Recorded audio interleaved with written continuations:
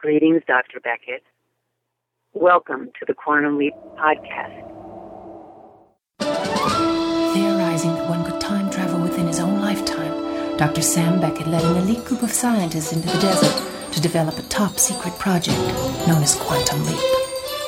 Pressured to prove his theories or lose funding, Dr. Beckett prematurely stepped into the project accelerator and vanished. In the blink of a cosmic clock, I went from quantum physicist to Air Force test pilot, which could have been fun if I knew how to fly. Fortunately, I had help. An observer from the project named Al. Unfortunately, Al's a hologram, so all he can lend is moral support. Anyway, here I am, bouncing around in time, putting things right that once went wrong. A sort of time-traveling Lone Ranger with Al as my Tonto. And I don't even need a mask.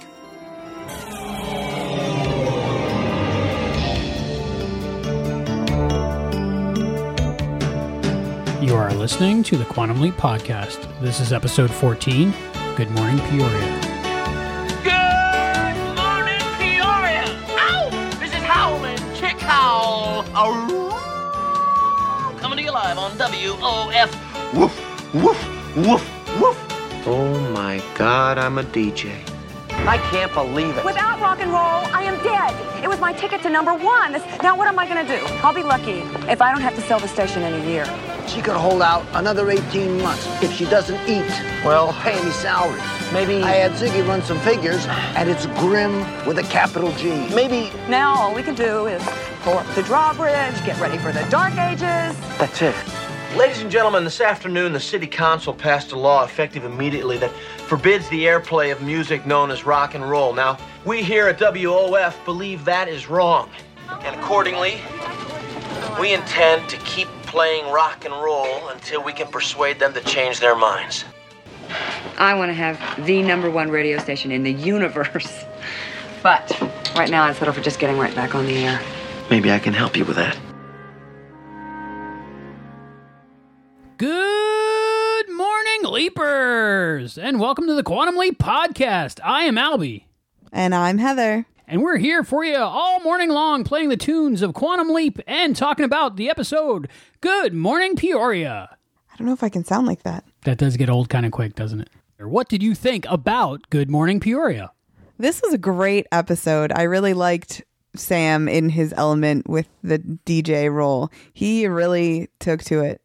It seemed like either he wanted to do it his whole life or that parts of Howlin' Chick Howl's brain was in there and gave him the ability to do what he does best. How'd you like doing that little personality in the beginning? I don't think I could do it all the time. I'd rather be myself like I normally am. I don't even know how I would do that, but it sounds so cool. Like, you did a great job. Oh, but Sam really does get to be a different person and try out all these different personalities. But I think this one he had the most fun in. And off the bat, he had a good chemistry with Rachel Porter. I don't know if that was from Chuck Howell or if that was just an instant connection he made with her. Well, at first he seemed like he didn't like her, but that often leads to a relationship anyway. Just like Al had said, you know, pulling the pigtails of the girl that you like. But I don't know if Brian had influence on that, saying that Chuck liked her, or if that was part of Chuck. I don't know. But they definitely have chemistry. I liked their interaction this whole episode. I really liked the episode. It was nice to just see Sam have fun and it wasn't a life or death situation. It wasn't very heavy. It was just everybody having fun. And it was for something important, freedom of speech. And Chubby Checker was in it. And it was about rock and roll. Unless you watch the American DVD version, then it was about background elevator music. But I liked the whole romance, and just for me, it was mostly about the relationship between Rachel and Sam, and I really liked that. I liked that this was a fun episode with an important meaning. We didn't get to experience this span of rock and roll and that whole time period. I can't even imagine not being able to listen to whatever music I wanted to listen to. It is kind of silly, especially rock and roll, which now they play things in the elevator that are much heavier than that. Oh, yeah. And it's funny because the music that they consider rock and roll is so not the rock and roll that we're used to. Right. It's like what you would play at your kid's birthday party with a 50s theme, you know. There's nothing bad about it. What they saw bad about it, I have no idea. There were still things going on like that in my own lifetime. When I was a teenager, they actually made an album illegal. Two Live Crew, I believe, was Nasty As They Want to Be. Really? Yeah, it was a rap album. But the only thing that did was make everybody want a copy. I have noticed that that's kind of how that works. I mean, look at the rock and roll in this episode. Oh, you want to ban rock and roll? We're just going to play it louder. I would agree with Sam's opinion in this episode where rock and roll does not do that to people. And we've had 50 years to prove that rock and roll doesn't corrupt minors. The parents are afraid that rock and roll is going to make kids want to have sex and do bad things and do all this stuff. But in all reality, I mean, kids are growing up. They want to know what the world's about. They are going to have to experience all these things that are new to them, and what their friends are doing is more, I think, of an influence than rock and roll. Why do people of every generation think that the whatever's new or different and maybe they don't like is going to corrupt their children? Because the parents today weren't growing up listening to rock and roll or even hippie music or disco. I mean, parents of today were growing up listening to Backstreet Boys and NSYNC, but they shouldn't listen to Miley Cyrus. Definitely not, because she's twerking. Well, I mean, I think people forget their childhood and forget what they went through in their teenage years and forget how they felt as a teenager, and they just get into this mindset of, you can't do that. You can't try it. You can't do it. Instead of, let me talk to you about this, tell you what I experienced, and help you transition through these years. Because parents get to a point where they don't understand what it was like to be a kid anymore. I mean, I'm going to try my hardest, like when my daughter gets to that age, to still be grounded enough to be honest with her and tell her my experiences. And obviously, she's not going to learn through my mistakes. She's going to learn through her own mistakes. But I think that trying to stop your child from being exposed from something is only going to, one, they're only going to want it more. And two, you're not helping them to make the right decisions just by sheltering them from something. Like, you need to prepare your children to make the right decision in any situation, not avoid situations because you don't think they're going to make the right decision. Most kids will make the right decision if you give them the trust and let them go a little bit. Like, they need a little bit of, freedom to make the right decision. If you make every decision for them or shelter them, like from listening to rock and roll because you think that there's a possibility that it could lead to bad things, how are they ever going to make the right decisions? How are they going to trust that they can make their own decisions for themselves? Would you be upset if your daughter listened to rock and roll? Obviously not. I'm sure there's going to be something when she becomes a teenager that is the new thing to be afraid of. Who knows what it's going to be by the time she's a teenager? I can't even anticipate it. Klingon opera.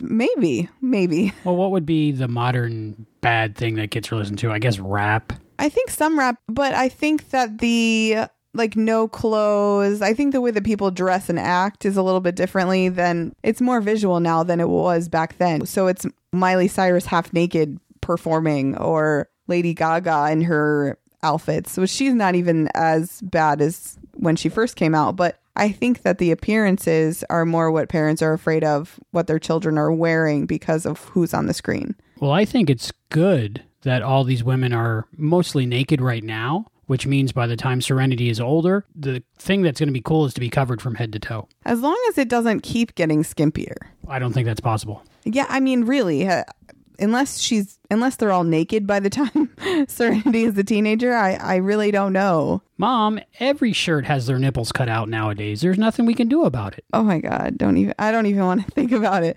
But I really hope that I can try to understand. Like, Fred Beeman's wife was really down to earth. She was trying to reason with her husband. I mean, it's really only music.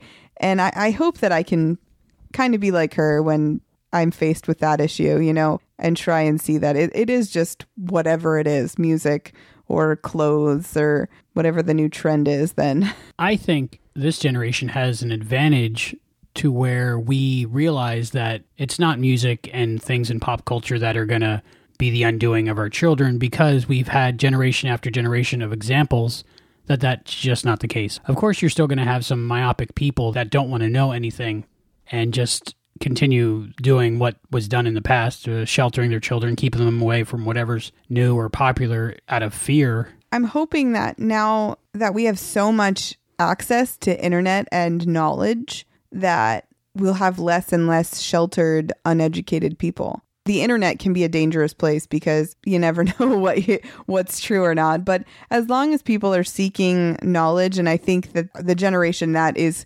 blossoming now, like the young adults and high schoolers and the people that are going to ultimately run our futures, they have all this knowledge at their fingertips that are just ready to access. So I'm hoping that everybody is a little bit more open-minded in the future. But I've said that before. You are listening to the Quantum Leap podcast on 823 on your podcast dial. The episode recap is brought to you by a local advertiser this time, Mr. Joey's Charter Fishing Boats and Salon. Get your haircut while you fish. If you happen to be in the South Florida area or on vacation in the South Florida area and you came down to fish and you need a haircut and you don't have time for both, who better than Mr. Joey's Charter Boats and Salon? Get your haircut while you fish. Symmetry is not guaranteed. And now here's Heather with the episode recap. This is Season 2, Episode number 6, Good Morning Peoria. Original broadcast date, November 8th, 1989. Written by Chris Rapunthel and directed by Michael Zinberg. Sam has leapt into a disc jockey by the name of Howlin' Chick Howell. He is still on the air, and after a long pause and visual cues from Howell's producer and co-presenter Brian, reads out a commercial for a local ice cream store and plays a Pat Boone record. His freezing on air angers his producer, the station owner Rachel Porter. After a brief argument, as Rachel had rubbed Sam the wrong way, it looked like Rachel was going to fire him, but just told him to sign off, but warned him not to be late the next day or he would be fired. After signing off, Brian, who has a shift immediately after Sam, comments on Howell having the hots for Rachel. Sam immediately dismisses the idea. As Sam is leaving, he notices Rachel in the middle of another argument, this time with one of her advertisers, local businessman Fred Beeman, who wants her to stop playing rock and roll music on her station, claiming that it promoted bad behavior in the teenagers of the neighborhood. Sam and Rachel both find this claim laughable. Sam tells Fred that it is the responsibility of the parents to promote wholesome family values and to control what their children listen to. But Fred states it is impossible to watch their children 24 hours a day, and that the moment a parent's back is turned, the children do what they want. Rachel refuses to stop playing rock and roll, so Fred pulls his advertising from the station, saying that other businesses will do the same, and states that she might still have to stop playing rock and roll. Rachel refuses, so Fred pulls his advertising from the station, saying that other businesses will do the same, and states that she might still have to stop playing rock and roll, as a new bill is being proposed in the town's council to ban it being played on local airwaves. Sam leaves and discusses the situation with Al, both thinking that such a law could never pass, but as they walk to Howell's car, it is covered in graffiti, showing that there is support of the proposed action. The next day, Sam arrives on time to Rachel's shock, and with Al's help, picking the rock and roll records and topics to discuss, he gives an extremely entertaining broadcast, talking about the Russians going into space and an interview with a very perverted invisible man. A vandal throws a brick through the window, which hits the radio unit, temporarily causing them to go off the air, but Sam is able to repair it. Meanwhile, Al recognizes a man walking past and speaking to Brian as Chubby Checker, who has come to ask for his demo, The Twist, to be played. When Al tells Sam who it is, Sam is starstruck and starts dancing The Twist, which Chubby Checker loves and asks to use in his act. Al makes Sam tell Rachel to play the demo as it will send the station to number 1 in Peoria. Later that day, he joins Rachel at the council meeting, and both are shocked to find that the law has passed, effective immediately. Rachel is devastated, as by playing rock and roll, she was actually making money. She worries that without it, she could lose her station and her livelihood, and Al tells Sam that this is why he leapt here, as that is exactly what happened. A comment by Rachel saying that she needed to raise the drawbridge and prepare for the Dark Ages sparks an idea in Sam.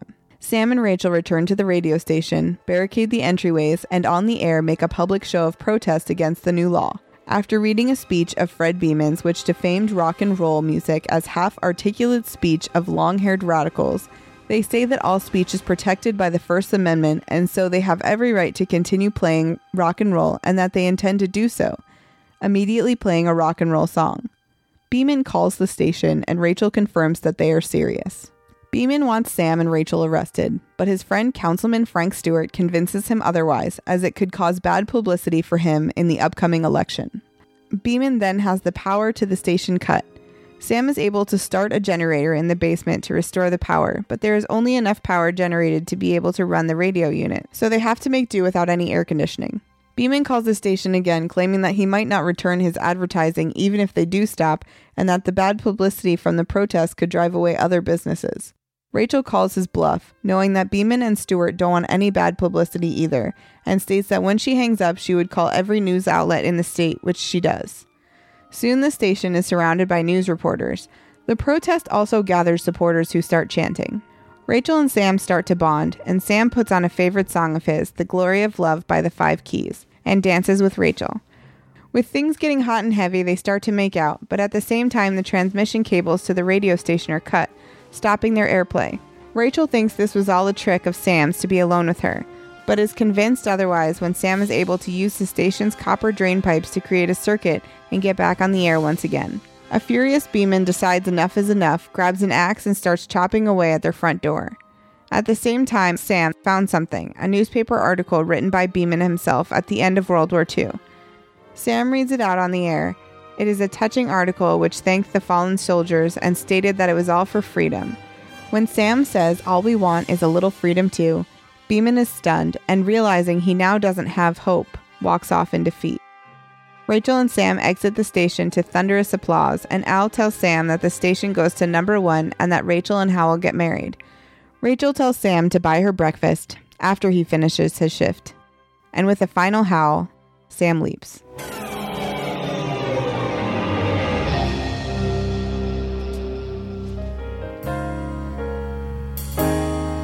Second chances I won't get. Wouldn't dare to hope. And yet everywhere I turn I see your silhouette. Been so long, but I never will forget. Somewhere in the night, inside my dreams you burn so bright, and I'm with you there and everything's alright. Somewhere in the night, before the darkness turns to light, let me love you there, somewhere in the night. Time after time I find that I'm thinking about you. Up on the hill I see you still, but I just can't reach. Who would answer your prayers? Who would wait by the stairs? Not me, not me. Somewhere in the night, inside my dreams you burn so bright, and I'm with you there and everything's alright. Somewhere in the night, before the darkness turns to light, let me see your face, feel your warm embrace, let me love you somewhere in the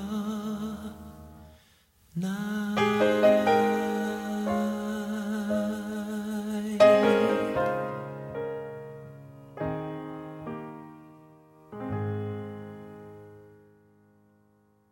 And that was a little bit of Somewhere in the Night, requested by Andrew Carden. He requested that song because it's beautiful and it reminds him of a long-lost love. Thank you, Andrew. And thank you to Hayden McQueenie for that episode recap. He wrote it all himself because we couldn't find one, so we really appreciate that. Yes, thanks, Hayden. You are listening to the Quantum Leap Podcast on WQLP 823 on your AM dial. Today's show is brought to you by Canpakes, pancakes in a can.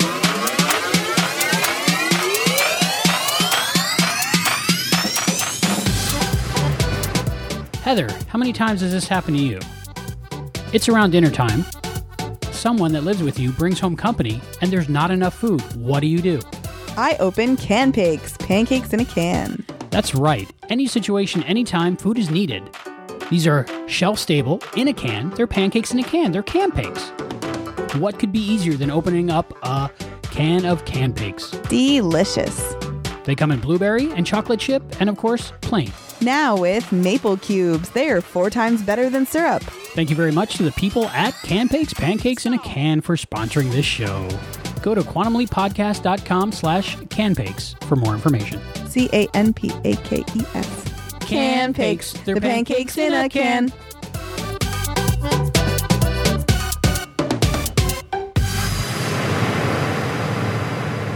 This episode is about freedom of speech. Yeah, I in a simpler note, yeah. There's protests and all sorts of freedom of speech sort of stuff. Peaceful protest. Heather, could you please read us the First Amendment to the Constitution of the United States of America? Congress shall make no law respecting an establishment of religion or prohibiting the free exercise thereof, or abridging the freedom of speech, or of the press, or of the right of the people peaceably to assemble, and to petition the government for a redress of grievances. Grievances, like during Festivus. I don't even know. I feel so... How many years has it been since I was in high school? I feel like I don't know what that means anymore. It's my favorite amendment that I know of.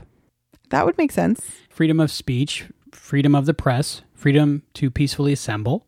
That's all important things to have freedom in a country, I think. And freedom of religion is that's a big thing in our country. Yes, we don't have a state-sponsored religion, and we don't have to be a certain religion or any religion. We can believe what we want to believe and feel what we want to feel. I can't imagine things like that being mandated by laws, but there are some countries out there where it is. Yeah, you have the social norms here, but it's okay to be different. I never thought of music or being able to play or listen to music as anything to do with the First Amendment because I never really thought of it as an issue, but it's definitely the First Amendment.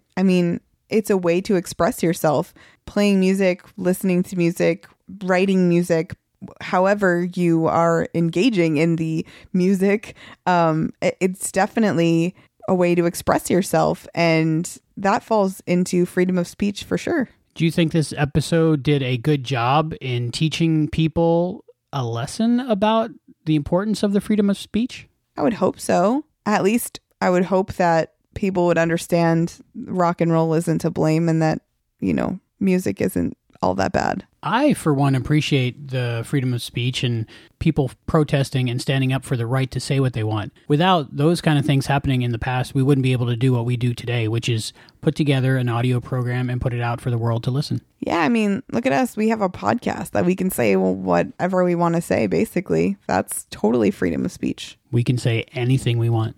We choose not to say some things. We could totally spend the next 30 seconds singing the ABCs, and you're going to have to listen to it. Or not. But, that's the whole freedom of it. Right. We have the right to do it. Right. Overall impressions of the episode? I really liked this one. I liked that it was lighthearted and fun. And I liked that Sam really had a lot of fun with his DJ role. And there was romance in it. It was a lighthearted episode with a good meaning. Or a good message, I should say. I liked seeing Patricia Richardson in this and the chemistry and relationship between her character and Scott Bakula's character. And to me, that chemistry, either they're both amazing actors or there was some real chemistry going on. But for me, it was really hot. Yeah, I really liked the way that they interacted, and I liked that it was funny. They made jokes and they were cute and flirty, and I really liked that. We had some romance before, but usually if he leaps, he's like in the first episode with his wife, but he was already married and we haven't really gotten to see him cutesy, flirty yet. And I like that.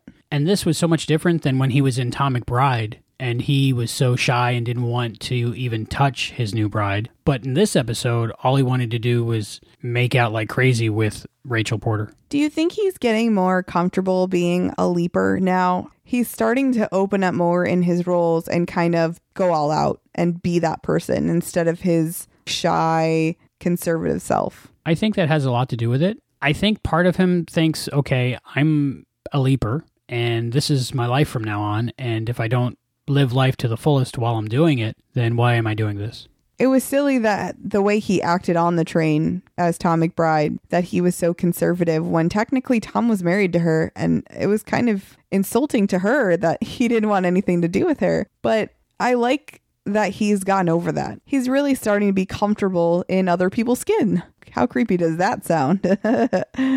Just for reference, we'll let you know we watched this episode about 6 times, and we alternated between the Region 1 and Region 2 DVDs so we could get both versions of the music. And the first thing I noticed about this episode is that they did do a different edit from when Sam leaps in this episode to when we see him leap in the end of the last episode. Right, they've done that before. But yeah, this is pretty different. But understandable, because different editings for different purposes, I guess. Yeah. The next thing I noticed was Tutti Frutti was playing off a record, a 45. And Sam was kind of looking at it strange. And I would be looking at it strange too, because it was playing Tutti Frutti, yet the needle was on the record label. I didn't even notice that, but I don't know much about records. But that's a pretty big boo-boo. Yeah, he was looking at a record like he's never seen one before. Like, what is that? The thing about this one, he is getting comfortable leaping and everything, but this one, it took him a really long time to assess the situation. Like, he was so confused in this one, more so than other ones. Did you notice that? Like, when he got there, he was very discombobulated. Yeah, like, okay, look around you. You have a microphone in your face. Like, and records. Which is much better than when he leaped into that Christmas episode. Yeah, you're right. It's better to have a microphone in your face. But I mean, really, look around you. You have a clear glass or plexiglass window in front of you with people on the other side. You have a microphone in front of you and a record player to your right. And all these little knobs in front of you. What do you think? It's very possible that the holes in the Swiss cheese brain totally took out everything of radios and disc jockeys and records and music. I mean, obviously he didn't remember the music and stuff, but I just mean, usually he catches on a little bit faster. It feels like he was a little slow to catch on to the new environment this time. But once Al gave him some pointers and told him what he was supposed to do, he got right into it, I think. Oh, yeah. I think it was funny when he did a sign off and Brian just looked at him like, okay, that was weird. But that was his first show. Once he got back in and had Al's advice, he was a little bit better. Can you imagine being on air leaping? Like, no. That's a live microphone. Although the on-the-air mic wasn't lit up. So was he on the air? Well, it's just like the record with the sticker. The needle being on the sticker.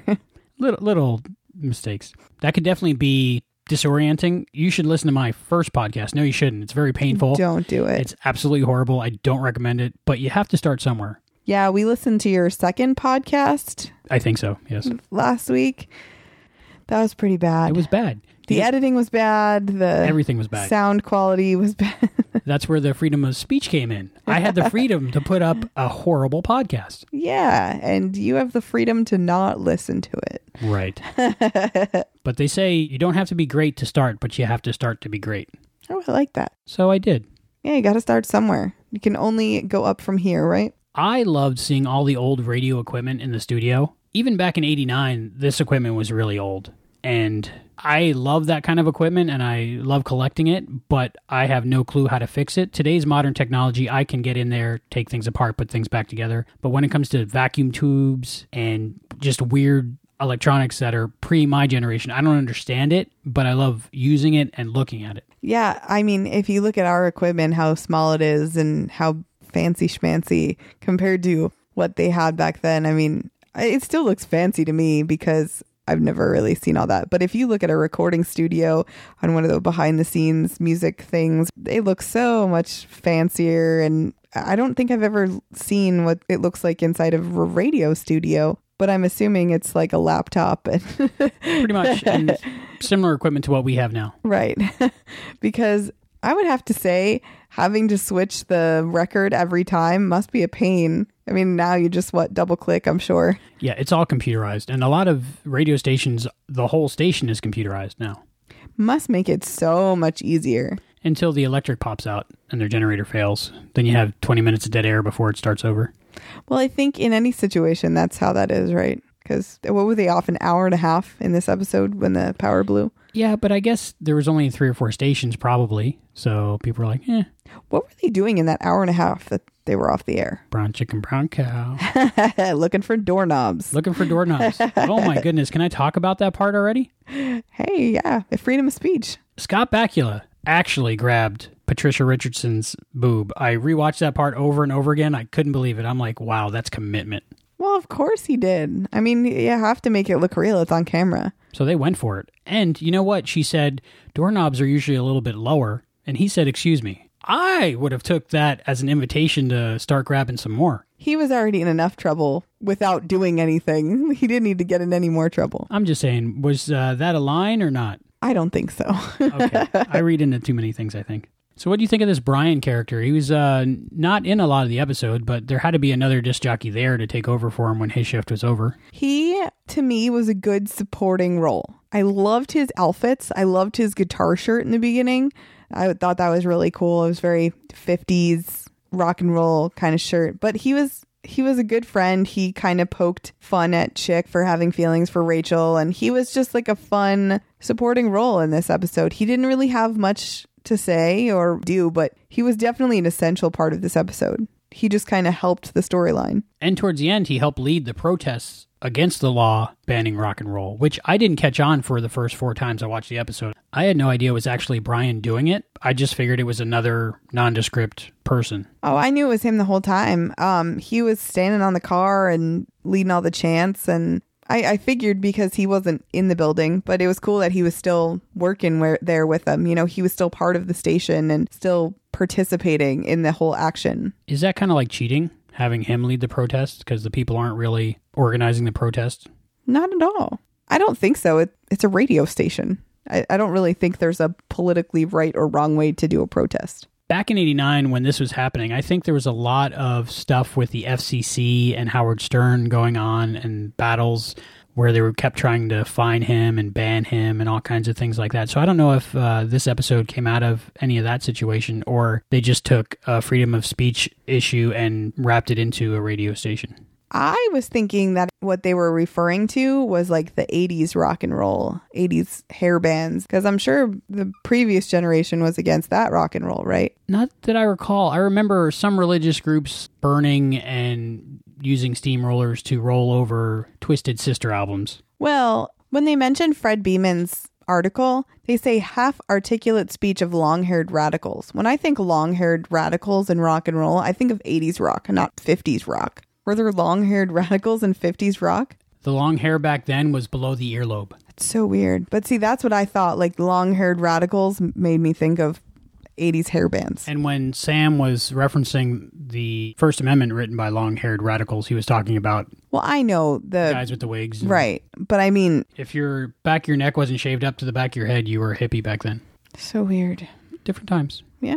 I would say things that are happening today that are similar to that. One thing comes to mind. There's laws trying to be passed that I've heard of about how kids wear their pants around their knees and they have their underwear hanging out.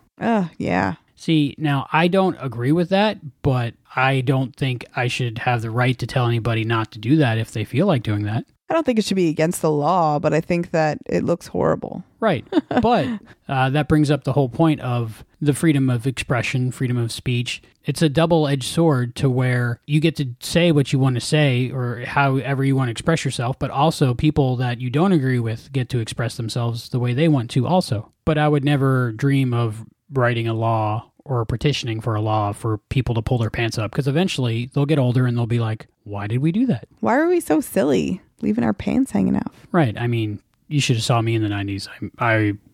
Man. I think everybody, no matter what they did, looks back and says, why did I do that? Right? Right. But they got to learn for themselves. So a blue law was mentioned by Al, and I had no idea what that was. What is it? According to Wikipedia, a blue law is a type of law designed to restrict or ban some or all Sunday shopping for religious standards, particularly the observance of a day of worship or rest. Blue laws may also restrict or ban sale of certain items on specific days, most often on Sundays in the Western world. I've heard of those kind of laws where certain states, certain counties, you can't buy alcohol on Sundays. Yeah, or before 12 or whatever. Which is very hypocritical for this country because the country was founded on the freedom of religion. So just because people who are writing the laws, religion's holy day is on Sunday doesn't mean that that should be imposed on everybody else. So I disagree with that law. It also goes on to say in Wikipedia that a lot of those have been repealed. A lot of basically unconstitutional laws have been repealed, but a lot haven't. And there's some on the books. There's some books you can get that are just list all the silly, crazy laws that are still on the books today. I've seen a lot of that floating around the internet, like the crazy things that are illegal in certain states that you never think of. On a local television commercial here, it talks about the law that it is, in fact, illegal to sing while wearing a bikini. No way. Yes. We live in Florida. I'm sure there are people that sing in bikinis all the time. I'm thinking it came out of some kind of anti-burlesque law, possibly. I have to look into that. I'm sure I've sang in a bikini before. But my personal feeling, my opinion on laws is if it doesn't hurt anyone, it shouldn't be illegal. If you're not physically harming someone or taking someone's property or harming someone, it shouldn't be illegal. Yeah, I mean, yeah. Or yourself, harming yourself or others. I think that covers all the laws that I agree with. That's pretty much a very big generalization, but I haven't seen any law that I disagree with my statement on that. Particularly in this country, United States, we have over 1 million people in prison for nonviolent drug-related crimes. Now, let me preface this by saying I'm straight edge. I don't do drugs. I don't drink. I don't do anything like that. We lead boring podcasting lives. But there are over 1 million people in the United States in prison today because of nonviolent drug-related crimes. Is that a real number? Like, that's a real number? That's a real number. There's a documentary out. It's worth watching. It's called American Drug War, The Last White Hope. And it's all about how if the laws against, say, marijuana were repealed, how all these millions of people would be let out of jail. But the reason that the special interest groups don't want to legalize marijuana is because the prison system is a really profitable business for big companies. And they're actually keeping the laws so they have people they can arrest and be put in jail to make money. Definitely a broken system. But that's another thing. Marijuana kind of fits into this episode because it's one of those things that the generation is scared of. I mean, if you come home from work and you have a beer, if you have a glass of wine, if you have 3 glasses of wine, isn't that kind of the same thing as anything to do with marijuana? I mean, you're still altering your state of mind. And I really don't think that marijuana is as bad as alcohol. I've seen some pretty violent drunks and I've never seen a violent stoner. No, maybe hungry one. Yeah, or sleepy, usually tired. But I've never seen a violent stoner. Well, that's exactly what I'm talking about. Hypocrisy in laws. Yeah. And again, I don't smoke, drink, do any of that stuff. But logically, if one's legal, the other one should be legal. No, I'm not saying, I mean, don't get me wrong. Like, we're not saying that cocaine or crack. I mean, when you get into those, like, that is a different kind of drug. Cocaine and crack, they are dangerous drugs. Those are more dangerous than marijuana. And there are violent people who do those drugs. But I do not think that marijuana is a gateway drug into other drugs because there's a big leap, I think. But if you're going to make alcohol legal and smoking cigarettes legal, I think marijuana is up there with that. But I think that people are just too afraid of what their children are going to do. Just like with rock and roll. Just making it legal isn't going to make someone smoke it. Like, if you're already smoking it, you're going to still smoke it, whether it's legal or illegal. I don't think there's going to be a mad rush of people going, well, now that it's legal, I think I'll try it. Do you think that it's really going to change that much? Maybe a small percentage, but not significant now. Yeah, no. I don't think that everybody's going to go out and be like, well, that's my new hobby. There's states now where it's legal in the United States to go and buy, sell, smoke marijuana with no problem. But that doesn't make me want to go there and do it. It's none of my business what anybody else does. Really, it isn't. If it doesn't hurt anyone, it shouldn't be illegal. Right. I don't think that it hurts anybody. It might drop your IQ a little bit, but but I don't think alcohol makes you smarter either. So alcohol is much more damaging to you. If you go back and look at the history of these laws, most of them are racially motivated based on what different types and groups of immigrants were using as their recreational drug of choice at the time. In other words, that's why alcohol is legal and marijuana is not. That's why cocaine didn't become illegal until large groups of African Americans started using the drug. I don't know much about cocaine except what I saw in that movie. I know it was in soda, so it couldn't be that bad for you. Oh my goodness. I think it's really bad for you. Okay, I don't know. Never tried it. I don't have the inclination. But look at smoking cigarettes. I mean, look at the lung cancer and all the damage that it does to your lungs, and that's legal. I mean, and that kills you. Like that, yeah, it's very damaging. Right. But they're not going to make smoking illegal anytime soon. So it's weird, like you were saying, the hypocrisy of it all, you know? But now we're into legal battles. Well, that's what this episode's about. The right to protest and express how you feel about laws being wrong. Because just because something's the law doesn't make it right. I understand, especially because this was a silly, very silly law. But there are laws that are controversial that I'm glad we're getting fixed, like the gay marriage ban we've talked about on here before. And look at the law in Arizona that they tried to ban gay people from going into restaurants. You heard about that, right? I heard about that, and I had wished it happened about a month before that while we were talking about The Color of Truth, because we were like, well, our society is so much more advanced now that wouldn't happen today. And then a few weeks later, it happened. They tried to ban people from a restaurant. Yeah, and then the governor of Arizona was like, no, we can't do that. That's insane. But the whole country was like, are you serious right now? How even as a business person would that benefit you?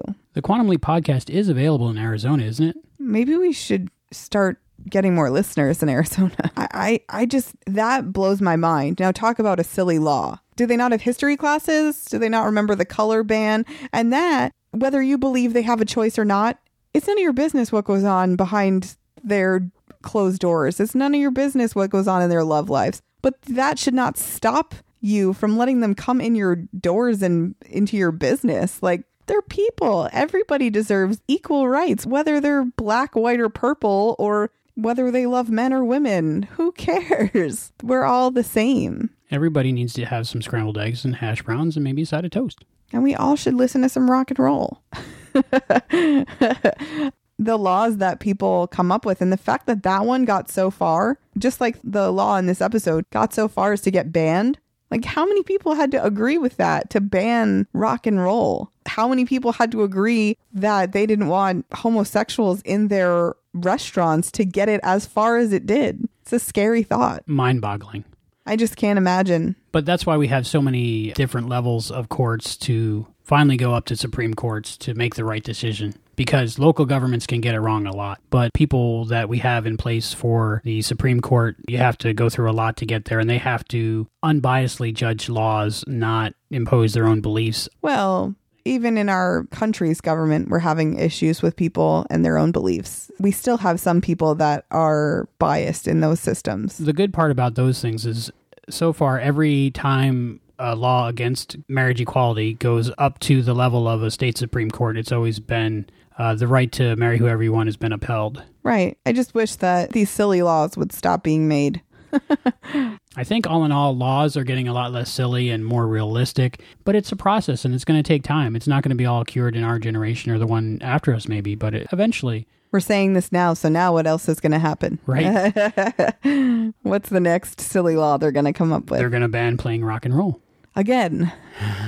I love Al's outfits. And I noticed his button-down shirt, the collar had holes in it. So like you could see the tie. I want that. That was really cool. I noticed that like the second or third time I saw it. I was like, does that have holes in it? Wow, that's interesting. Like big holes in the collar. If I do that to one of my dress shirts, does that count as cosplay next time I go to a convention? Only if you wear the chrome jacket and the tie with the little sunglasses on it. Challenge accepted. What struck me a little strange was Fred Beeman. He asked Chick Howell, Sam, if he had kids. And I saw like a little thought process going on in Sam's head. Do I have kids? Do I not have kids? He doesn't know, I don't think. I don't think he knew if Chick had kids at that point either, because that's when right after he leaped and he was still at work. So he could have gone home to a wife and kids. Who knows? You never know. And I guess he couldn't answer it either way because he didn't know. So if he said, no, I don't have kids, and then his kid runs up and goes, Daddy. Or Rachel looks at him and goes, what do you mean you have 4 kids? But do you think Sam thought, do I have kids? That's what I got out of that. It could be either way because he doesn't know if he has kids. Swiss cheese brain, right? Right. I love the cars in this episode. They're so nice. 50s cars are awesome anyway. Chick had a nice car. Until it got graffiti on the windshield. What is with the window paint? Go home Japs and the Americanization of Machiko and, well, that wasn't window paint, but it's still on the car. But graffiti in cars, was that like a big thing? I have no idea. Up until I saw it on Quantum Leap, I had never seen it before, except, of course, Just Married. But who would put Stop Playing Rock and Roll on the windshield of Chick Howell's car? Was that Fred Beeman out there himself? It wasn't his wife, because his wife was like, it's just music. And I don't think the cops would do it. My thing is people who don't like rock and roll because it's going to make people misbehave shouldn't be the ones doing the reckless things like, I don't know, writing on windows or cutting cables or turning people's power off. Aren't those the kind of things you don't want your kids to do?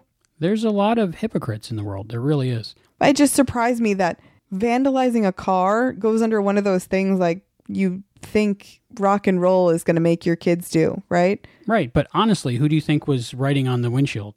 I'm going to guess Fred. He was the one that was kind of all gung-ho about this episode. The only other thought I had was that it was Rusty. Who's Rusty? The guy that couldn't use his arm anymore in the Americanization of Machiko. Oh. he might keep going. Maybe he didn't learn his lesson. Maybe he's leaping behind Sam. I will write on every car you walk by. I will write on all your cars. Rusty. What are they afraid of rock and roll doing? Causing vandalism or getting to the point where you're breaking down doors? I mean, everything that he's afraid of his kids doing, he's kind of sneakily doing in this episode. I think the common thought back then, as if I understand my history correct, is, especially with Elvis and rock and roll, was they would swing their hips or gyrate their hips. So that would lead to intercourse. Now, sex obviously been around forever, as long as the procreating animals have been around. As long as at least humans have been alive, there's been human sex. So are we saying that we don't think that teenagers in the 40s, 30s weren't having sex? Because I'm pretty sure teenagers probably have always been having sex. Long before rock and roll, or there would be no one around to, in fact, invent rock and roll. Wasn't Romeo and Juliet about like a 16-year-old and a 13-year-old or something like that? I don't know if they got it on. I know they drank poison, but I don't think they got together. Not in that story. But what I'm saying is I don't think that rock and roll started that. It goes back to forgetting what it's like to be a teenager, I think. And I don't think the hormones were produced by the rock and roll. From what I understand, parents back then had the whole belief that if they didn't educate their children about sex, that they wouldn't have sex. But that was wrong. My mom, for example, was not educated in sex at all about anything. She had 4 kids in 4 years until the doctor told her where babies come from and how they were made, and then she stopped having kids. She had her first one at 16 too, right? Right. Okay, and that was in 1952 she had her first kid? Right. So that just goes to prove that rock and roll didn't start your mom's family. No, I think back then it was doo-wop. Maybe that was bad. Not sure. Yeah, I just think that teenagers are going to do what teenagers are going to do. The best thing that you can do is educate them and let them know that you're there for them if they need help. Because the worst thing to do is for them to get in trouble and not know who to turn to. I'm not saying for you to be their best friend and not have rules, but they're going to make mistakes. And rock and roll, or whatever the thing is at the time, is going to be there. But that's not why they do the things they do. They have, hormones, and all their friends are doing whatever. It's just instinct. Right. They're transitioning from being a kid into an adult and trying to learn everything about the world. And I'm pretty sure when I was a teenager, I knew everything. Right. We always know everything. I was immortal. I knew everything. I think that's just part of being a kid. Your parents are always never going to want to watch you get hurt or make a mistake, but how else are you going to learn? I saw further evidence of the theory I brought up a while back, my burger theory, where each episode they have a link to a previous episode and it's a continuing line. And the one I saw in this was Sam mentions the Beatles as one of the next records he was going to play. Of course, the Beatles weren't out yet. They don't come out for like 5 more years or something like that, right? Right. But it's a nice little continuing story arc throughout the different episodes, a connection to a previous episode where he did, in fact, have a run-in with the Beatles. Do you think that's just because he's like Swiss cheese brain and he just saw the Beatles, so he thought of the Beatles? Possibly. I mean, in universe, yes, definitely. Out of universe, it might just be something fun that the writers are doing. I like it. Yeah, it's fun. Buddy Holly and the Crickets, Beatles, same thing. They're all related. Beatles, Crickets. And the part where Al's talking to Sam and trying to tell him how to be a disc jockey, and he says, "Didn't you see the movie?" Yeah, what movie? Good Morning Vietnam. Oh, I guess that makes sense. Good Morning. I've never seen that movie. Is that the one with Robin Williams? Yes. I would like to see that movie, but I've never seen it. I am shocked that you haven't seen that movie. Maybe I should. It was funny to me that you were like, what movie? I'm young. Then you didn't get the joke when he said Good Morning Peoria after what movie? No, but I do get it now. It's like when you're watching Family Guy, you get every third joke because it's written for people my age. I get more now that I know you than I would have before, I think. Right, I'm exposing you to pop culture from my generation. Yeah, and we watched the Rugrats and Wild Thornberrys the other day, so I'm exposing you to culture from the 90s. I love Rugrats. I know I keep talking about fashion all the time. A couple things in this episode I saw. We already mentioned Al, but I noticed when he leaps in for the first time lately, he's in his future outfit. And then whatever time period Sam's in, he seems to go home and get that outfit out of his closet and be like, oh, it's like late 50s. I can wear this. Yeah, like does he have a decade by decade closet at home? Or do you think like just like a 3D printer? What do you think? Either that or he goes shopping. He makes a lot of money if he gets any bit of what that budget was approved for. Yeah, the decade clothes shop, anywhere from the 1950s up. He can probably write it off. Probably. Fashion is very important to Al. I know the 70s outfit he went home and it was in his closet still. What was that chain that Rachel had on her sweater? I'd never seen one of those before. It like kept her sweater on. Yeah, that's like exactly. A sweater chain. Do they still make those? What is that? It's very librarian type of thing to me now. Yeah, it's just to keep the sweater from like falling off your shoulders. Instead of buttoning it, I think. Just a fashion thing. I liked it. It was still kind of conservative without being too conservative. Towards the end of the episode, she was a little less conservative. It was hot. It was hot. She started unbuttoning her dress. No, I mean, it was actually hot. There was no air conditioning. Oh, yeah. Ooh, maybe that's a move. Oh, sorry, the air conditioning's broke. We're going to have to unbutton some shirts around here. What did you think of Chubby Checker in this episode? Did you know Chubby Checker before you saw this episode? Funny story about Chubby Checker. In my 7th grade class, my teacher had us do a report on every single thing in the song We Didn't Start the Fire. And before that report, I actually thought like Chubby Checker was a game, like Fat had like little chubby, like the game checkers. Like Fat's Domino. I don't know what that is either or who that is. But I mean, I really didn't know who Chubby Checker was, and I thought it was like a fat checker piece. I don't know. But obviously I did the report. So I know who he was, and I know he did the twist. But I've never actually seen him on screen. I don't think I've seen him live. Or not live, but... He has a website that I went to, and he's got all clips of different performances throughout his life, and he sells beef jerky. It's really weird. Yeah. But I'd try some Chubby Checker beef jerky. But like the name is just odd. Chubby Checker. After a little research, we found out that Chubby Checker was born Ernest Evans. Yeah, I guess Chubby Checker is more of a rock and roll name. Chubby Checker was actually kind of named after Fats Domino. They needed a stage name for him, and that's what they came up with. Yeah, that kind of Chubby Checker, Fats Domino kind of sounds the same. I still don't know who that is, though. Visual effects were pretty good in this episode. The only thing that maybe took me a little bit out of it was when Al was standing in front of the window where the brick came through. It looked good in the short clip where the brick actually went through Al, but... Other than that, it didn't. In the cut of the episode, it went from probably, I want to say, a good 40 seconds of Al talking and standing in front of that optical effect window, and then to a shot of Sam, and then back to Al for when the brick comes through. People behind Al weren't moving. They were not. They were definitely just a picture. It was a freeze frame. Yeah.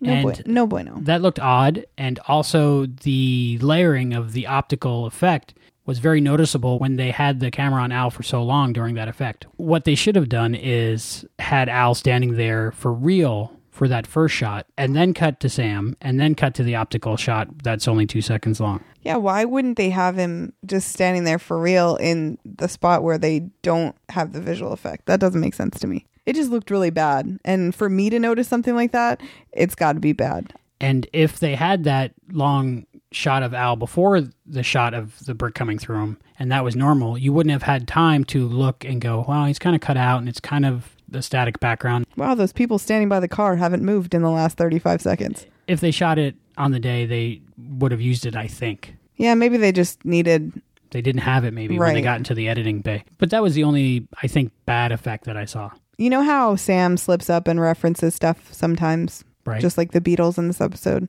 I loved his recovery from mentioning Apple. It's like... Wapple. Oh, I worked at Wapple. W-A-P-L. Oh, Apple. It was funny. When they mentioned, just like the guys at Apple, I was thinking Spaceship Earth at Epcot. Yeah, Started in someone's garage. It's the first World Wide Web. One of my favorite rides of all time. So why was Fred doing all of this? Like, do you really think that it was that beneficial to his life to fight this hard against rock and roll? I think he just somehow had a strong opinion against rock and roll. Right now, we live in a country, United States of America, where 50% of the country believes strongly one way, and the other half believe in the exact opposite way. And there are people on both sides of that for some unexplained reason will fight tooth and nail to have everybody else think like they do. And Rachel even makes a comment that he wasn't noticed on the street before, and now that he's made this big stink, everybody's talking to him, talking about him, and he's kind of become famous because he's trying to fight rock and roll. So I don't know if that's really why. That was her guess. That was a good explanation, but to me, that wasn't the reason that it motivated him. He just really felt that it was wrong, and he had to take care of the kids. I think maybe he was just bored. Well, there wasn't a lot to do back then, but that's what I love about the First Amendment. I have the right, obviously I'm on one side or the other in that debate, and I have the right to say everything I want about that. I choose not to because whenever you do that, you'll lose half of your listeners. Yeah, I think to go with that, remember when the Duck Dynasty guy said whatever he said about homosexuals? And everybody was defending it with freedom of speech. But the thing about freedom of speech, you're allowed to say whatever you want, but there's usually consequences. You might offend someone, or if you're a public figure, you might lose respect from a lot of people or lose your job. Or, I mean, there are usually consequences for your actions. Freedom of speech doesn't say that you aren't going to offend anyone. It just says that you can say whatever you want, or you have the freedom to say what you want. But that doesn't mean that you aren't going to face the consequences. Well said, Heather. Thank you. Did you see the Drink Moxie sign in this episode? I did. What does that remind you of? 11/22/63. I think we both looked at it and looked at each other at the same time and thought, hey, that's pretty cool. Well, what's funny is it's basically in a diner or a convenience store diner kind of thing. And that's exactly where it was in the book. And I have never seen a sign for Moxie ever. And I heard about it in the book and didn't even know if it was a real thing. And there's the sign for Moxie in the window. The only other time I've ever seen anything on Moxie was on a documentary on the Food Network. Apparently where it's made, they have a parade every year. And wow. I'd like to try Diet Moxie if they make it. I don't know. But it was just cool to see it and cool that we thought of the exact same thing at the exact same time. So Rachel has this view for her station. She wants it to be number one in the universe, or at least Peoria for now. And Sam's there to help her do that. And she talks about her dad's view of the future and wanting to be an FM station. He thought FM was the future. And Sam says, well, he wasn't that far off, basically. You know, that's not that big of a dream. I don't even know when they switched over to FM, but the only station I ever listened to when I was younger on AM was Radio Disney. It was on AM. But everything else I think is on FM that I know of. There's some sports talk radio shows still on AM, I think, and of course Radio Disney. Yeah, I mean, I know there are shows on AM, but FM is definitely the more popular way to go. And then you get into XM and Sirius, and then taking one step further, what we do, which is portable on-demand audio or pod. I don't even think I listen to radio in the car anymore. I think I listen to Pandora, which is like the modern day radio. I, as a listener or even a viewer of television, I don't want to turn a radio or a television on and watch what they want me to watch at a certain time. I want to ask myself, what do I want to listen to right now? And that's what I listen to. So I think everything's going that way where it's really on demand. So people create the content and it's there for when you're ready to listen to it, when you're in the mood for it. I can't really think of the last time I listened to radio. I like the randomness of radio because sometimes I get bored of listening to like one CD or one sound. So I guess in the 1960s, which is a little bit in the near future of this episode, broadcasters started to experiment with FM radio, and they would broadcast their show on AM and FM. But the FCC kind of limited that once it started in the 1960s, so that didn't last long. But by the 80s, radios came with AM and FM tuners. So by then, people basically just switched to FM. Frequency modulation, or FM, is different than amplitude modulation, or AM. Basically, it has to do with the length of the wave. And what I understand is an AM wave is about the length of a football field, where a FM wave, which is frequency modulation, not amplitude modulation, is a lot shorter. So in the same time period, you can fit a lot more information. So that's why FM is so much clearer than AM. So that's why they switched to it. Wow. You know that. That was not from Wikipedia, folks. That was off the top of his head. So I might be wrong. It sounded good. One thing I did listen to on AM as a young teenager was Larry King. After he did his television show, he would go on and do a radio show. And locally, it was played on an AM station. But for talk radio, AM's great because it's just talking. I don't know if I'm used to listening to talk radio. I now work where I don't hear the talk radio in the morning, but I used to like hearing the conversation in the local radio station. That's where I would get my news because I don't usually watch the news. For me, too many commercials.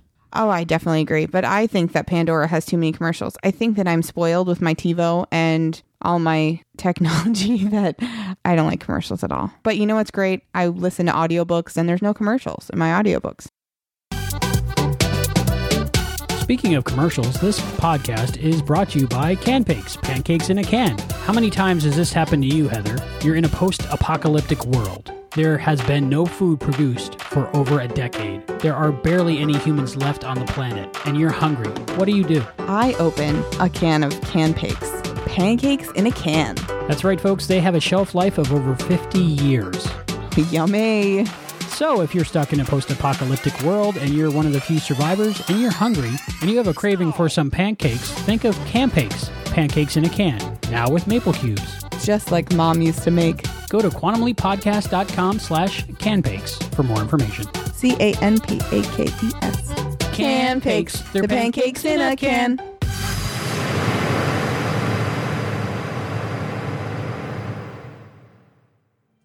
We're just happy to be doing good works. Got a distress call coming in, some folks asking for help. Really? It's not something we should be striving. Really should sit down. Just leave the captain and It's a Get back to necessity. shooting. The only way to help them Is like gravity. We need it to stand on this earth as men and women. I'm right behind you, baby. Who the hell are you? We are The Signal. A podcast all about Firefly and Serenity. There's the truth of The Signal. It's Jane being so generous with his cut that confuses and frightens me. It does kind of freeze the blood. On our shows, you will find features, news, reviews, interviews, articles, and anything else we can think of relating to the verse of Firefly and Serenity. It's going to be an all-day event. They've got Brown Coat's Redemption. They've got Dr. Horrible. We're continuing to explore the verse, and we want you to join us. Just go to www.serenityfirefly.com. The Signal. We're just happy to be doing good works. What was that? My name is Karen Lindsay. I got sucked into Farscape. Lou bugged me till I watched. Now I'm obsessed. We podcast together To guide new viewers. so they also get hooked. Maybe as much as me. 1 episode per podcast. I would love the company. Both good and bad. Jeremiah Creighton. Lou thinks this will stop me, I can't stop rewatching them. but he's mistaken. He should know me by now. This will be awesome. Talking about characters and stories. These recordings are made for you. To enjoy the wondrous things we've heard.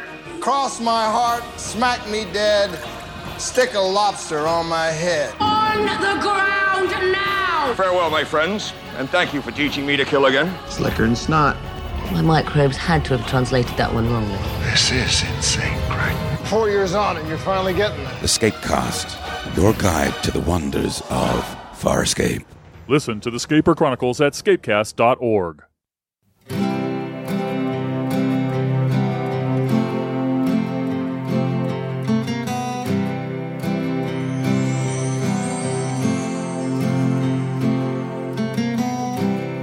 Imagine there's no heaven.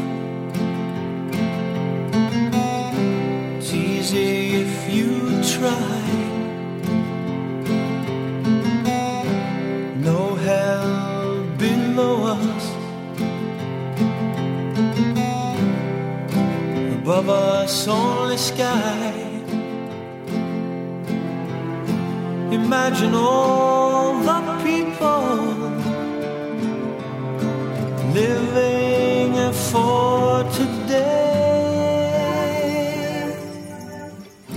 Imagine there's no countries. It isn't hard to do. Nothing to kill or die for, and no religion too. Imagine all the people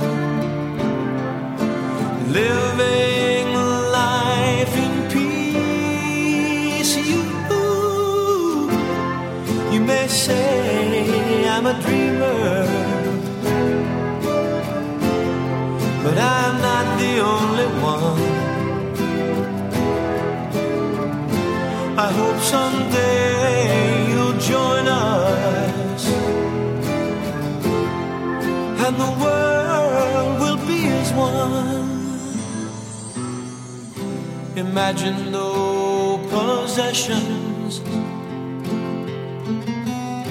I wonder if you can. No need for greed or hunger, a brotherhood of men. Imagine all the people sharing all the world. You may say I'm a dreamer, but I'm not the only one. I hope someday you'll join us, and the world will live as one.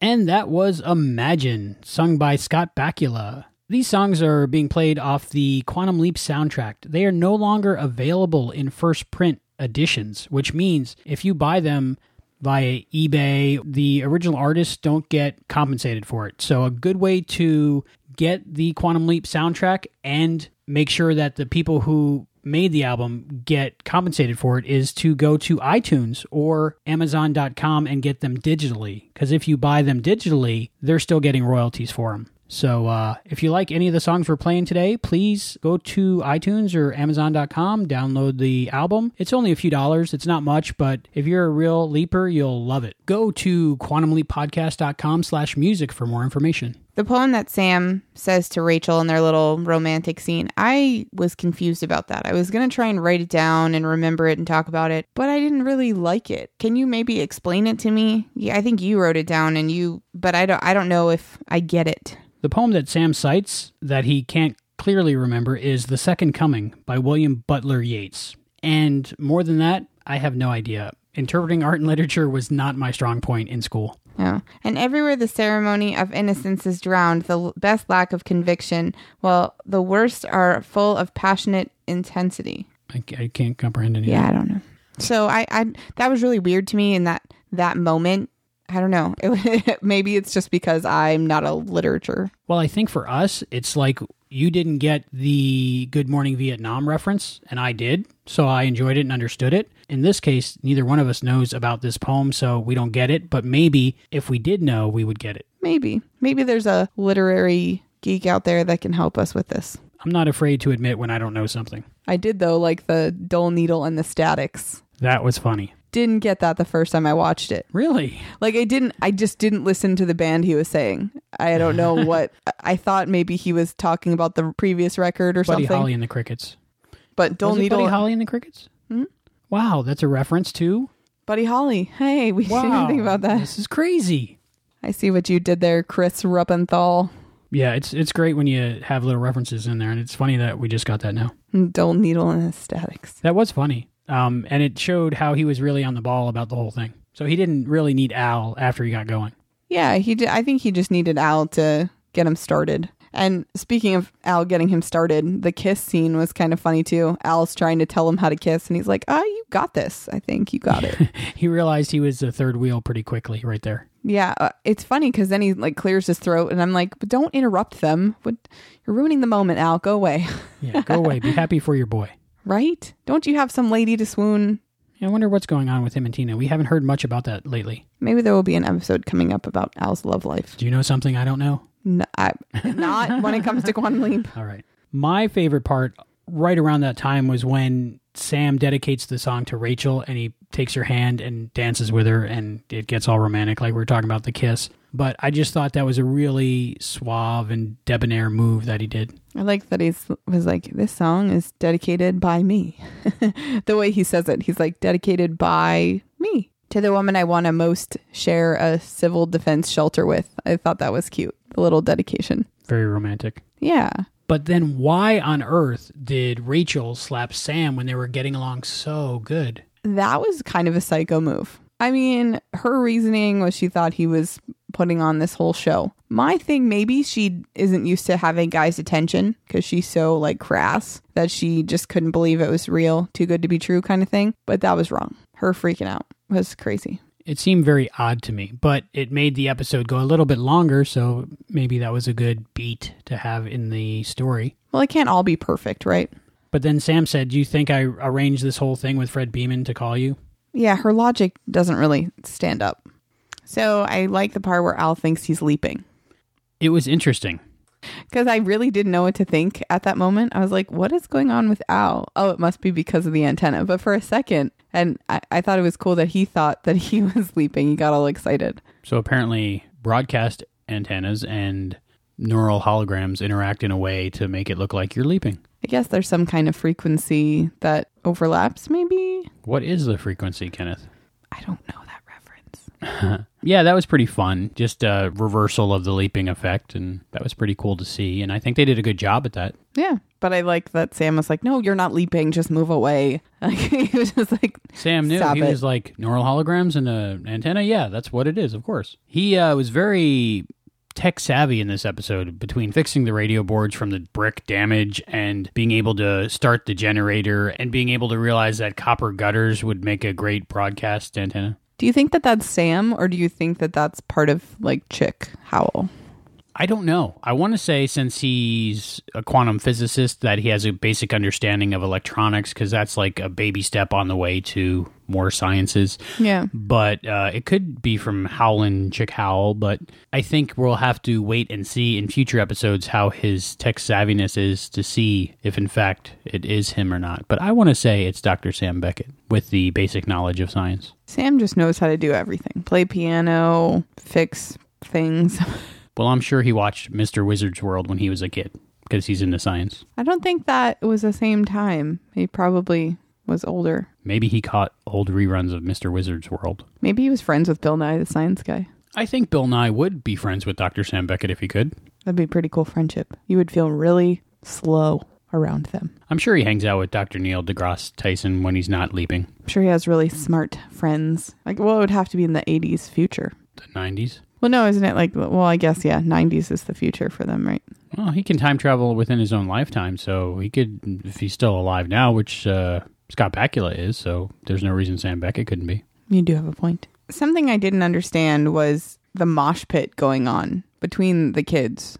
It kind of made it seem like rock and roll was bad at that point, but I'm not really even sure why that occurred. I was a little confused. To me, it looked like there was two different gangs. I guess what passed for gangs back in the day. They all wore the same jacket, having a disagreement, but they both seemed to be there to support rock and roll. But doesn't that make the rock and roll crowd look rambunctious? I don't know. I just thought it was really weird, and it didn't really support the fact that rock and roll was not evil. I don't know. It was an odd scene for me. It could be that the preps were there protesting rock and roll and that the greasers were there in support of rock and roll. I'm not sure. The episode for me didn't convey why or how they were disagreeing, or what they were disagreeing over, rather. Just seemed like a silly scene to put in there without a backstory. Yeah, I don't know if that was in the script or something a director or someone just had put in there. Like if they were characters we knew, if there was some kind of backstory, but it was just a random mosh pit. It was odd.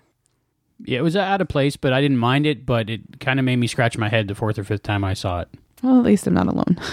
I really enjoyed the part. I mean, we've talked about this before on other shows. I don't know if we talked about it on the Quantum Leap podcast or not, but how people seem to be able to read blinky light units. Like on Star Trek. Exactly. They look at blinky lights, LEDs, blinking all different crazy ways and go, oh, well, it must be this. Yeah, I don't know. Maybe in the future we learn how to read the blinky light language. The fact that the show made fun of itself that it could do that was, for me, very humorous, amazing. I enjoyed it because Al was like, look, and it's just blinking lights. Like Sam's going to go, oh, okay. Well, he kind of did, didn't he? He knew what it meant.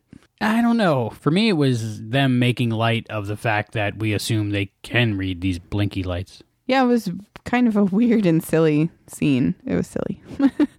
But I like that. Look at these blinky lights and know what they mean. And Okay. they're just repeating patterns of blinking lights. But it's the same thing as the tricorder on Star Trek, where they're like, oh, I can diagnose you with the blinky lights. Well, because television props back then, of course, standard definition television, we say this all the time, but really all you could show is blinky lights. You couldn't have a LCD screen, or even if they did have mini video screens back then with the technology, you couldn't see the readout. So all you could really see was blinking red lights and blue lights and green lights. I don't think that they knew to expect LCD screens either. Well, that's one of those things. You see older sci-fi movies or TV shows about the future, and they have computers, but they don't have monitors. Just because they didn't think, we might need to interact with the computer somehow. Manuel, speak. Manuel, speak. That's a good movie. So Sam seems to know to read that article. I don't know if it was from the blinky lights of Ziggy or it just kind of occurred to him. He reads the article from World War II that Fred Beeman wrote. I wanted to ask you about that because in the episode recap, it said that Al and Ziggy found that. But that would be the blinky lights. Oh, okay. Because to me, when I was watching it, I just assumed that Rachel pulled it out of the news archives like she had been doing all along. Well, that's why I think he might have understood the blinky lights, because there was really no communication and then he kind of found it. But again, there was no real connection there for me either. But I like that that's how they fought it, because Al was saying you're not going to physically be able to fight him at this. Like, he's going to knock down the door. So you got to pull something else out of your hat. The article was very powerful, talking about freedom and our soldiers fought for freedom. And here you're trying to take away someone else's freedom, even though it's not to that level. It's basically the same thing. And he realized, I think, that he was out of line. He himself didn't realize that freedom meant freedom for people who disagree with him also. Right. And I think that was a really good way to get him to see, and especially considering they were his words, it was that much more powerful. Very well written. Well, he is a newspaper editor. Oh, you mean that? The TV show. Very good ending. Yes. Yeah, they did good. Yeah, if it wasn't written by him, it wouldn't have had the same effect at all. Because he was like, this is different. This is different. This is different. Yeah. And then his wife's like, come on, honey. Let's go home. I liked his wife in this episode. Yeah, I just wish that more men would listen to their wives. Right? Save a lot of trouble. Usually we're right the first time. Usually. I'm glad that he got to save the station, but he also made a relationship with Chick and Rachel. And that was really nice, because hopefully Chick and Rachel have the same chemistry that Sam and Rachel did, or it's going to be a little weird when Chick gets back. But it was cute. The marriage. Is that a proposal? Like, that little scene was cute because he says married out loud and then Rachel goes, is that a proposal? I like their little cute, playful banter, you know? That was really cute. That was very cute, and it showed how it would set up their future together. Also in this episode, speaking of that, I like the whole how Sam is talking to everybody that he's with and Al at the same time, and they're doing a really good job writing that. Yeah. Because Sam will say one thing, and it means one thing to the person he's standing next to, and it means another thing to Al. Yeah. We saw that in the last episode, too. Right. They're just integrating it more, I think, and I'm curious to see how far that can go in the future. I like that, though. It makes the scene a little bit more enjoyable. It's like in the last episode, they just realized they could start doing that. Yeah. Yeah. Maybe it's a different, team. Somebody came on and had that idea. What if you have Sam talk to everybody, but have it mean different things? I like that. I'm a big fan. So we talked a little bit earlier about this, but AM, FM, XM, podcasting. I think podcasting is much superior just because, terrestrial radio, for the most part, is temporary. It's going out over the airwaves. It can be recorded, but for the most part, it's there 1 second and gone the next. It's live. You know, unless you go out in space really far and then get the past radio waves, but that's another topic. The files that we make today can be backed up and saved and transported anywhere in the future, like different regions of space, even other galaxies. Maybe one day the Andromeda Galaxy, thousands of years from now, somebody might be listening to old podcasts. And specifically the Quantum Leap podcast. Yeah, hopefully ours. Wouldn't that be crazy if our podcast about Quantum Leap survived, but Quantum Leap didn't itself, like thousands of years from now? I feel like I really want to watch the show, but I don't know what it's about. And people recreate it out of what we talk about. That seems like that was on a TV show. Futurama. Oh. What is it, Sexy Female Lawyer or something? Yeah. And if you are thousands of years in the future and in another galaxy and you're hungry, a great thing to eat would be... Pancakes. Pancakes in a can. That's right. If you're in the future and you have no food and you're on the space station, take a look around. There's probably a can of Canpakes. Pancakes in a can. And by then, they'll probably have many different kinds of syrup cubes. Yum. Go to quantumleappodcast.com/Canpakes for more information. Canpakes. Canpakes. They're pancakes in a can.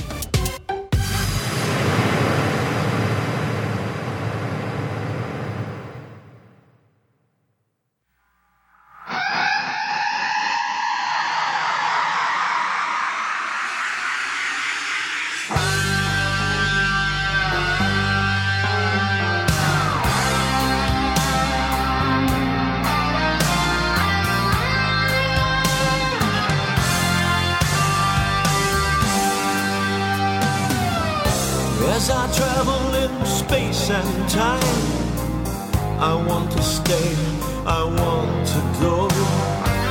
You see my face, but it's not mine. But you can see, you'll never know. How can we meet if I'm not there? Our hearts may touch, our bodies close, but time divides what we might share. And sends us all where no one goes. I'm just a traveler upon the sea of time, of life, of fate's wide wheel. Just a traveler in this mystery. For me, I am. So that's real to me.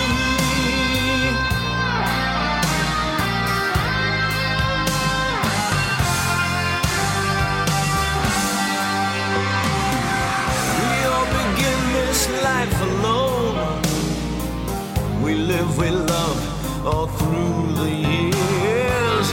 Yet deep inside we long for home, but it recedes, obscured by tears. I cry the time, it falls past me. The door of faith remains asleep, but in my soul this hope burns free.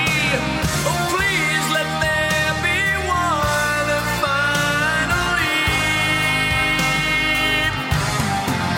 I'm just a traveler upon the sea of time, of life, of fate's wide wheel. Just a traveler in this mystery.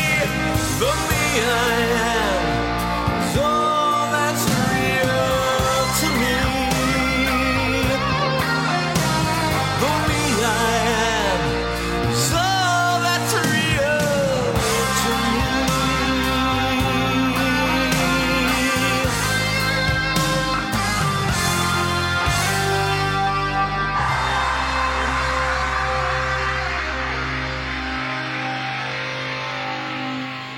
That was Fate's Wide Wheel from Glitter Rock, requested by Jeff. Thank you, Jeff.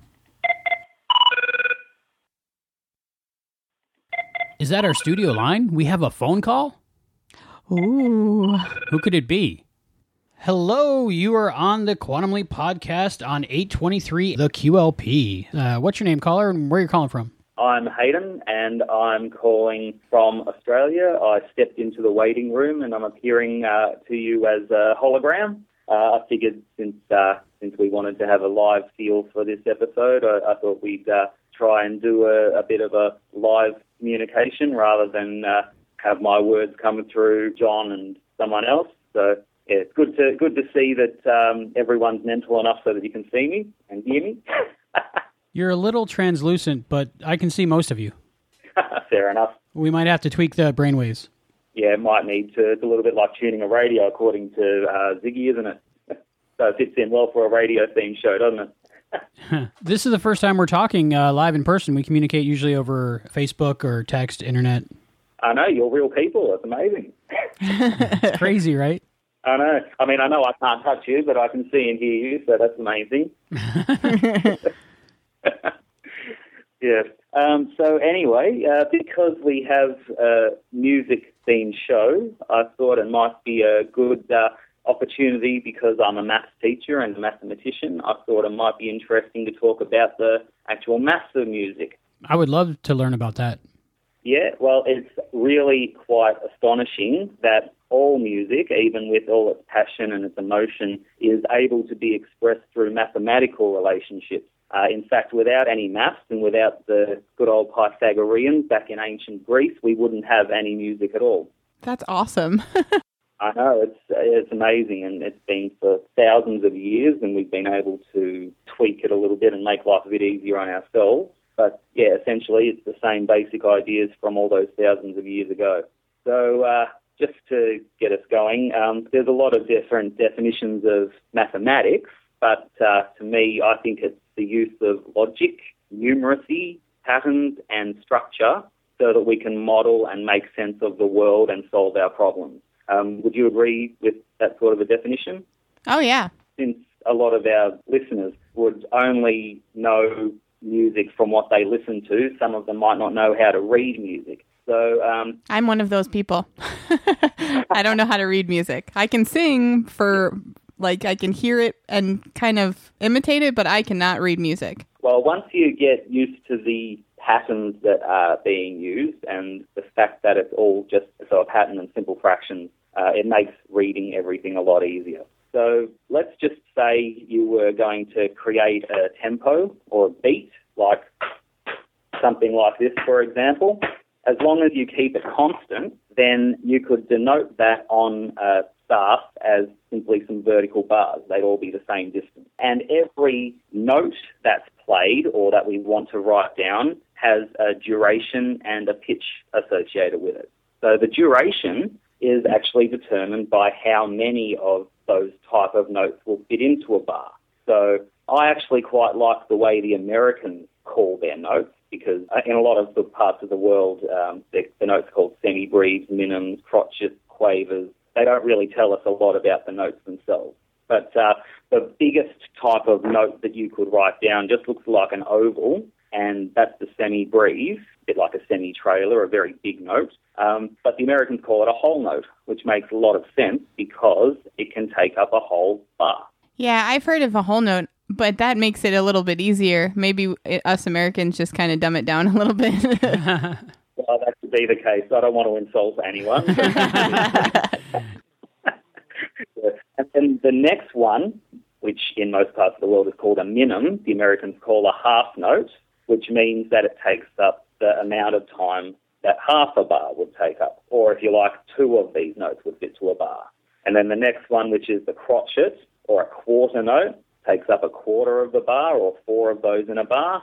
And the next one's an 8th note, and then a 16th note, and a 32nd note, and you can go on as far as you like that. So really, the different pictures that you're seeing are just basically telling you what fraction of the bar is being used up, and then its actual position on the staff determines its pitch. Does that make sense? Yeah, that makes it easier when you explain it that way. So you can read music very well then? Yeah, I was very lucky. I was in a choir when I was much, much younger, and they taught me basically how to read music really well and the intricacies of the theory of music, which really does come in handy when you're trying to just make up a little tune or something like that, because there's a lot of other things that go into making yourself a tune as well. While you were watching Blind Faith, were you able to read the music along while Sam was playing, and did it match?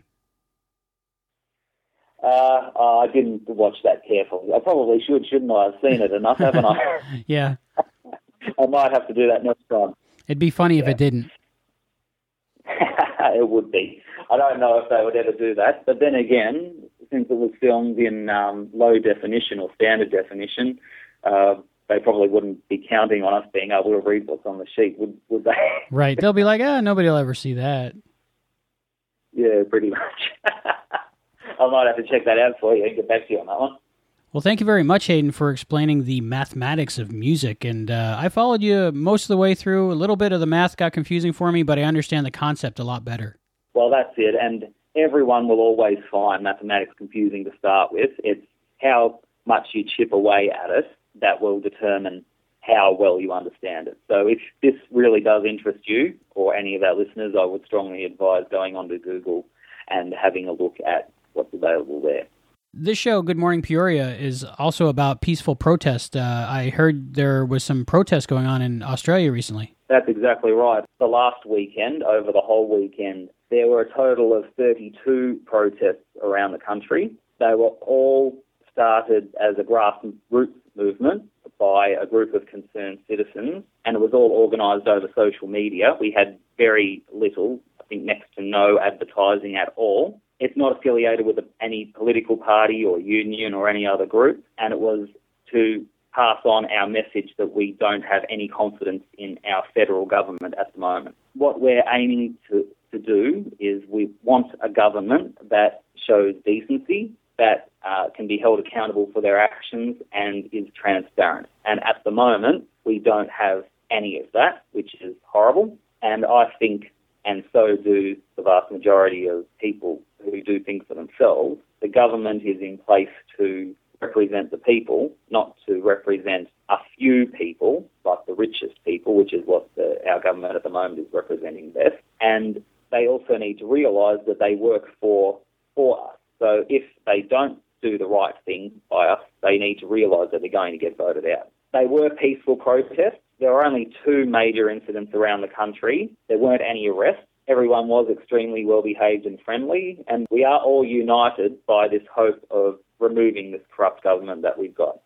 They drew record crowds. There were 120,000 people in total, 50,000 of them in Melbourne alone, which was unbelievable to see. You haven't been to Melbourne before, have you? No, we haven't made it to Australia yet, but it's on the itinerary. Well, just so that you can get a little bit of a picture of the magnitude, our railway system, when we get into the city, is all underground. It's called the City Loop because it loops around and then the trains can go back out to their respective lines. And Melbourne Central Station is underneath Melbourne Central Shopping Centre. So as we were on the train, I went with my mother because she's just as angry and frightened about what they might do as I am. We were riding along on the train and we were wondering, this hasn't had any advertising. We don't know how well this is going to go. I hope we get a decent number of people coming through. And we were very pleasantly surprised because when we went out of the shopping centre, because we had the rally was at the State Library, which is across from the shopping centre, the entire street was blocked off from the number of people there were. You had to push your way through just to be able to get closer to the front to see what was going on. It was amazing. Also, another defining characteristic of Melbourne is that we have a lot of trams. I think in America you call them cable cars or trolleys, something like that. If you think of San Francisco, I think they show a lot of trolley cars in whatever background things they've got there. Well, we have something very similar in Melbourne. And, there were so many people there that they all spread out onto the tram lines as well. And we actually halted the trams for a couple of hours, which was unbelievable to see. And then we walked from the State Library a couple of kilometres to our State Parliament House and Treasury Gardens, where there was another rally there. And there were so many people that by the time the people at the front of the march were reaching the State Parliament House, there were still people waiting to leave the march at the State Library, which is unbelievable. Unfortunately, though, we didn't get a lot of media coverage. It was good in Melbourne obviously because we had so many people show up, a good 50,000, which would sell out some of our sporting arenas if there were that many people. So that was covered on all of our TV stations that night. But nationally, the media coverage was abysmal. Really, these rallies rivaled the Vietnam protests back in the 70s, but there was next to no media coverage at all aside from Melbourne, which was horrible because there was, another 70,000 people in total around the country who showed up. It's unfortunate there's a massive media bias towards our government. In fact, the only reason they're in power is because of the bias that was shown through News Limited. I don't really want to get into a lot of the background behind that because I don't want to defame anyone. But let's just say the bias of the media is the reason that this government is in power, and they're obviously trying not to report anything which is going on that will discredit the government that we've got at the moment. But if anybody is interested, I don't know if we've got many Australian listeners, but if we do, and if you are as mad about all the government policies we've got at the moment, I've got a short list. Things like dredging and dumping in the Great Barrier Reef, which is one of the 7 natural wonders of the world. Things like removing the protection of Tasmania's forest. That was World Heritage listed, but that's being removed because they want to log some of it. The culling of sharks, the removal of our national broadband network. The previous government had started putting into place new infrastructure projects so that we get fibre optic broadband throughout the country.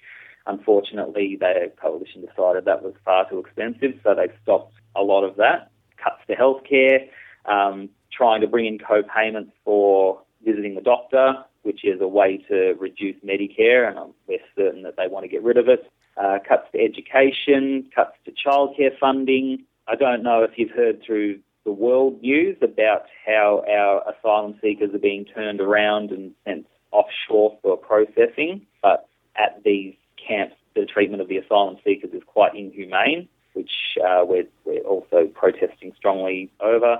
Cuts to disability funding, the closing down of our automotive industry and several other industries in the country, so massive job losses. Removing the renewable energy initiatives in favour of more coal mining, denying climate change, less benefits for our Indigenous people, refusing to allow same-sex marriage, trying to give less power to our unions, taking up penalty rates, trying to impose more religious ideology into our schools, and also the Trans-Pacific Partnership. I don't know if any of you have heard of that. It might be a bit better publicised in America, but the Trans-Pacific Partnership is where a group of very powerful corporations trying to come into an agreement with a lot of Pacific countries' governments to give them more powers. So, for example, if some of our laws protected our environment, but at the same time affected this corporation from being able to do the business it wants to do and from being able to get a lot of profit from it, then they'd be legally able to sue our government for the laws which protect ourselves and our environment. So it's really obvious that our government is not looking out for the interests of the people, it's only looking out for the interests of the privileged. If anyone is interested, then I would advise you to go onto Facebook and search for March in March 2014. These first protests were only the first stepping stone. We're wanting to do more marches and we're wanting to do boycotts of the media and lots of other things. So if you stay on the Facebook page, then you'll receive more news there. And try and take what you read in the mainstream media with a grain of salt. Sorry, I didn't mean to talk as long as I did there, but it's basically too many issues and not enough airtime. That's fine. It's very interesting, and it was nice to hear the perspective of what's going on from somebody who actually lives there. The protests were covered on our media in the United States here. We did see a bunch about it. Oh, fantastic. Well, it's really interesting that this government, a lot of the rest of the world is realising what they're doing, and they're the laughing stock of the world at the moment, which I don't like because Australia is one of the greatest nations in the world. And we don't want to see it turned into a fascist nation. So absolutely. If you go onto Google and look up the 14 characteristics of fascist governments, they studied several fascist governments, and 14 things that were put into place as they were getting into power, it's really quite scary because a good 13 of them this government's already done. So Scary. it is very scary. So that's why we're protesting. We don't want to see that happen to our country. And that's what this episode of Quantum Leap was all about, peaceful protest. I know, it's all about people power, power to the people. Now, I don't know, you've been doing music over this episode, haven't you? Yes, we've been playing cuts from the Quantum Leap soundtrack. Yep. Well, I've got a request because music is so good at being able to help teach people things because it sticks in the mind. I was wondering if you'd be able to play for me from Quantum Leap, Dean Stockwell singing his alphabet rap. Oh, yes, I love that one. We'll play that one. Fantastic. And hopefully some of our younger listeners might learn the alphabet from it.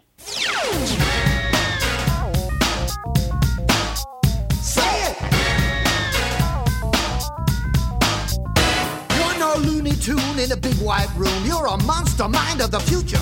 Moving fast, don't let the future pass. Stand up and say, I'm pleased to meet you. Now you're my man, I'm a fan. You got to understand that you got the power to write, to read. You know it's guaranteed. Plant the seed and you get the flower. Say it. A, B, C, D, E, F, G, H, I, J, K, L, M, N, P, Q, R, S, T, U, V, W, X, Y, Z. A, B, C, D, E, F, G, H, I, J, K, L, M, N, P, Q, R, S, T, U, V, W, X, Y, Z. Now life's not sweet, it's a beat. You living on the street, it's the mind's revolution. Be down, be cool, nobody's gangster fool. You got the master solution. Cause you're my man, I'm a fan. You got to understand that you got the power to write, to read. You know it's guaranteed. Plant the seed, you get the flower. Say it. A, B, C, D, E, F, G, H, I, J, K, L, M, N, P, Q, R, S, T, U, V, W, X, Y, Z. A, B, C, D, E, F, G, H, I, J, K, L, M, N, P, Q, R, S, T, U, V, W, X, Y, Z. Say A, B, C, D, E, F, G, H, I, J, K, L, M, N, P, Q, R, S, T, U, V, W, X, Y, Z. Say A, B, C, D, E, F, G, H, I, J, K, L, M, N, P, Q, R, S, T, U, V, W, X, Y, Z. Say A, B, C, D, E, F, G, H, I, J, K, L, M, N, P, Q, R, S, T, U, V, W, X, Y, Z. Say A, B, C, D, E, F, G, H, I, J, K, L, M, N, P, Q, R, S, T, U, V, W, X, Y, Z.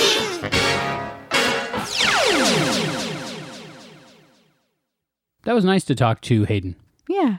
We have some feedback. We asked this question on our Facebook page. Last time we talked about our favorite episodes of Quantum Leap. Now we would like to know some of your least favorite episodes and why. Adrian Salerno said, the one where he leaped into a police officer who kept having those weird flashbacks. It was called Dreams. So Ooh. I don't remember that one, so Neither. looking forward to seeing that when it comes up and seeing if it is bad or good. Jeff Stray said, I didn't like All Americans because I thought it uses every Hispanic stereotype there is. I don't think the writer of that episode even knows a Hispanic person. I must say, though, that the person who plays the Leapy's friend in that episode did the best job playing a real person. Other than that, I liked most of the episodes of the show. That might inform our viewing of that episode. It's coming up soon. I don't like that episode a little bit for another reason, but we'll get to that when we get to it. David Thane said, I was never a big fan of the flying saucer one. It went a bit silly then. Emily Pincher said the one where he leapt into Lee Harvey Oswald. Quantum Leap should have left alone real historical events. And then historical facts wouldn't have been merged with or usurped by someone's opinion about what might have happened, but was never proven. For me, I really like that episode. A lot of people like that episode that I've talked to. It got me into the whole Kennedy assassination, conspiracy theory, history genre. You're a conspiracy theorist, though. You know, I was for a long time, and unfortunately, most of them have been proven not true, so it's not as fun when you realize that real life is just boring. But I enjoyed it enough for it to get me into other JFK-related things, and I learned a lot more about history because of it. Yeah, I mean, I just read 11/22/63, so I'm pretty open to interpretation of the events. Craig Drebbett didn't like Double Identity. He said the ending was horrible, and it included a kiss with history that made absolutely no sense. It made no sense for me either, because I don't remember it. I'd have to go back and watch that one again to see what he was talking about.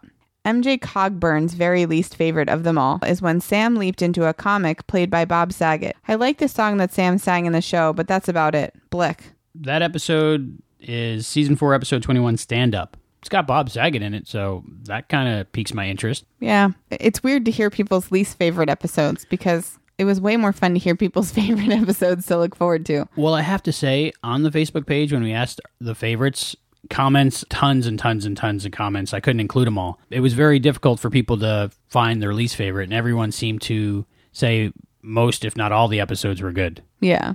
I'd say there's more good episodes than bad episodes. But. Right. That's good that it's hard for people to think of a bad episode. And Mark Wallace Graham, I'm going to paraphrase what he says to not be too spoilery, but his least favorite episode is The Wrong Stuff. But we won't get to that until Season 4. Oh, okay. Yeah, no spoilers for me. I try to keep you unspoiled. We have a very little bit of trivia for this episode, but Heather, could you share that with us? Sam meets Chubby Checker in the lobby of the radio station, right? And does his little twist move and everything. Well, that was in September of 1959, and Chubby Checker's The Twist wasn't released until summer of 1960, and it reached number 1 of September of 1960. So that's a little off, but to their defense, the radio station wasn't going to play it, but they did because Sam said so. So, come on, baby, let's do the twist. Yeah. So, in their defense, that one I'm going to let slide because Sam, I think, altered that because they weren't going to play it. So, they got a leap on it. You see what I did there? I see what you did.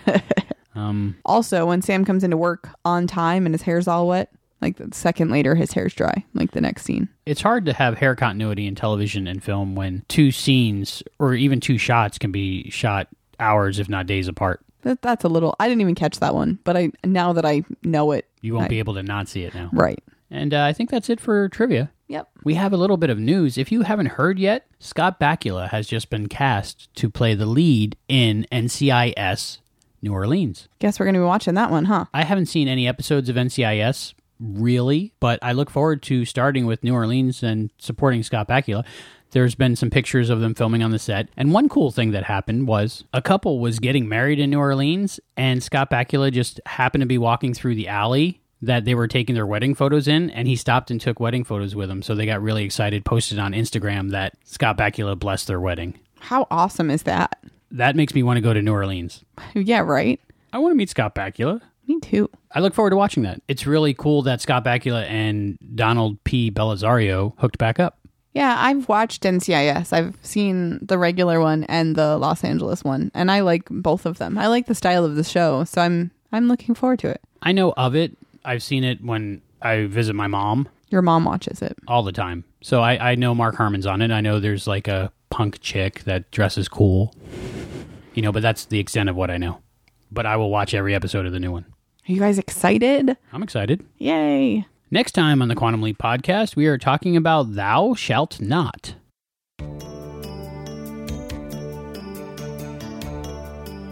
Rabbi. No? Oy vey, I'm the rabbi. Al, what I'm missing is why I'm here. I mean, I came here for more than lunch, didn't I? Yeah, sure, you came here for her. Her who? Her. Irene? She's about to destroy her life. In 36 hours, she's going to ruin her life by having a one-night stand. Yeah. Her husband finds out, and it destroys the marriage, and her daughter never gets over it. In fact, for the first time in 22 years, I've been thinking about having an affair. They'd lost a son. This family was being torn apart because no one wanted to deal with Danny's death. My God, it's me. I'm Irene's lover. That's going to be an interesting episode. Oh, oy vey, I'm a rabbi. I have no idea what to expect. I remember it a little bit, but not much. So it's going to be all brand new for me. And it'll be interesting to see what it's about. It's going to be all brand new for me, too. Every time. Yeah. See, every once in a while I get to an episode where I don't quite remember it, so it'll be exciting. That about wraps it up for this episode of the Quantum Leap podcast. We would just like to thank our sponsors for this episode, Mr. Joey's Charter Boat and Salon. And our main sponsor, Can Pakes, pancakes in a can. The last song is a fan favorite from Quantum Leap. A lot of people requested it, and it's going out to everybody, including Andrew Garber, who was the first. It's Georgia on My Mind. Oh, I like that song. Until next time, this is Albie. And this is Heather. Keep on leaping on.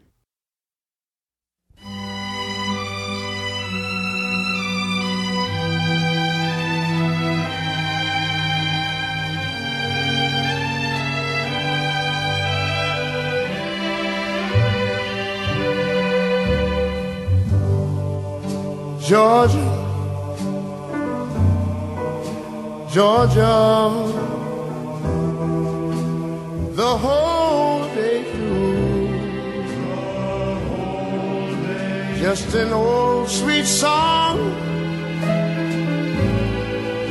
keeps Georgia on my mind. Georgia on my mind. I said, Georgia, Georgia, a song of you comes as sweet and clear as moonlight through the pines.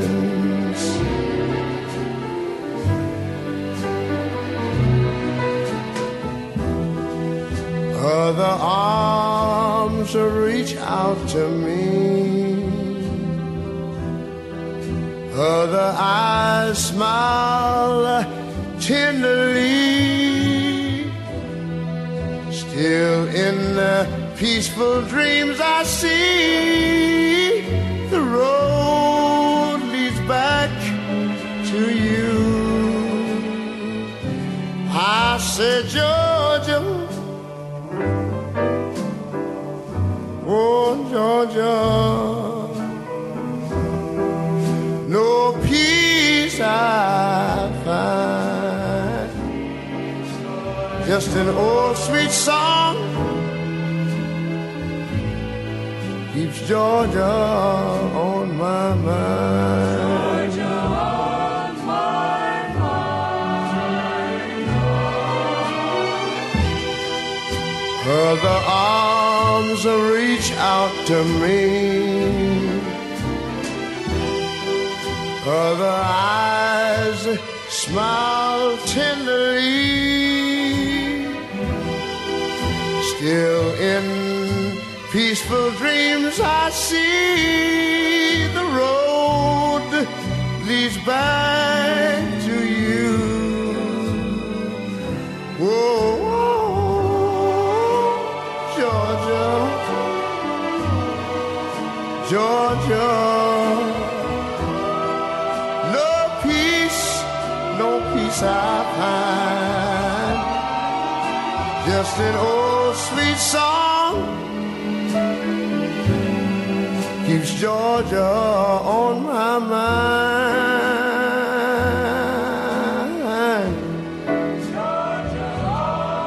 I said just an old sweet song keeps Georgia on my mind.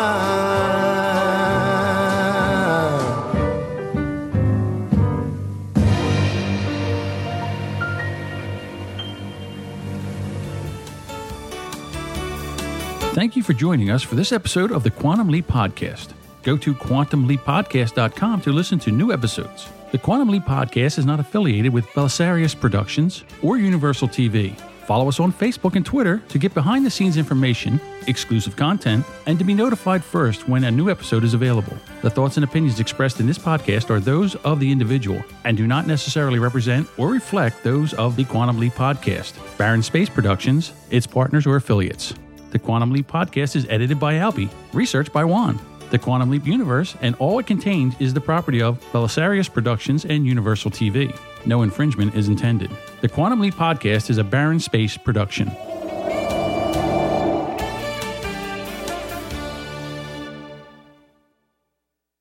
Say what you wanna say and let the words fall out. Honestly. Okay, I'm sorry. You can only go up from here, right? Where do we go from here? Hey, at least he's not saying the carousel of progress, guys. It's a great, big, beautiful tomorrow. How's the rest of it go? I'm not telling you. It's getting hot in here, so take off all your clothes. Hey, we're like incorporating a lot of songs in today's episode, aren't we? Oh, yeah. Sorry to everybody who has to listen to our singing voices.